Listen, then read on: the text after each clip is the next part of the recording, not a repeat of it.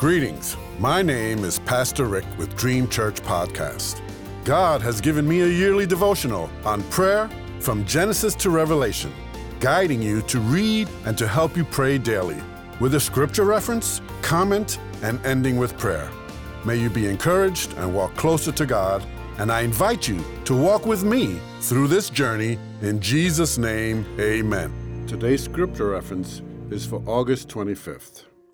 Isaiah 26, 3 and 4, what a great promise, says, "You will keep in perfect peace those whose minds are steadfast, because they trust in you. Trust in the Lord forever, for the Lord himself is the rock eternal." Today's comment. The Bible is full of promises, thousands of them. Many will only be fulfilled if we obey.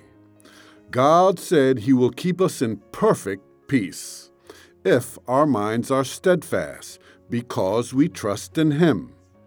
Here's an example. Psalm 37:4 says that God will give us the desires of our heart, but it's conditional to our obedience to the first part of the verse, which says, "Delight yourself in the Lord." If you don't know what being steadfast is, it is being strong emotionally and spiritually. It is being reliable and loyal. It is being faithful and true. Philippians 4 and 8 says to think on whatever is true, noble, right, pure, lovely, admirable, excellent, and or praiseworthy.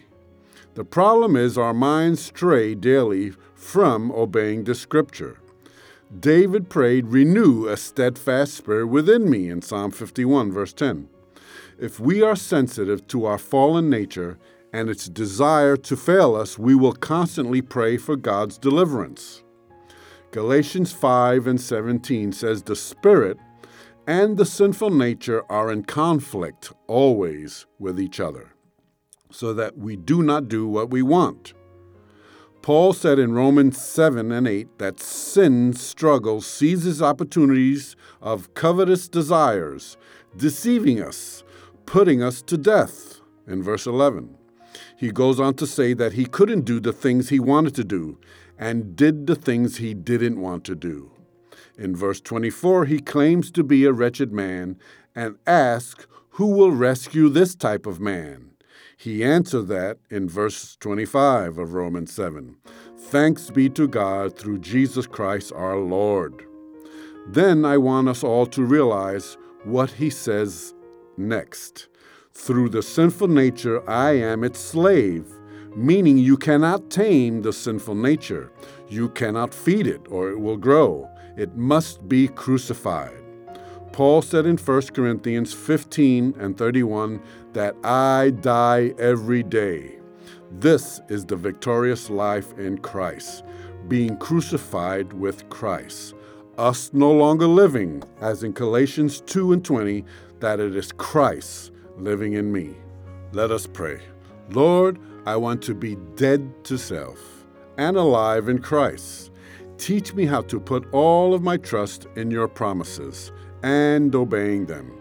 Teach me what it is to be steadfast, as David prayed. Renew it in me.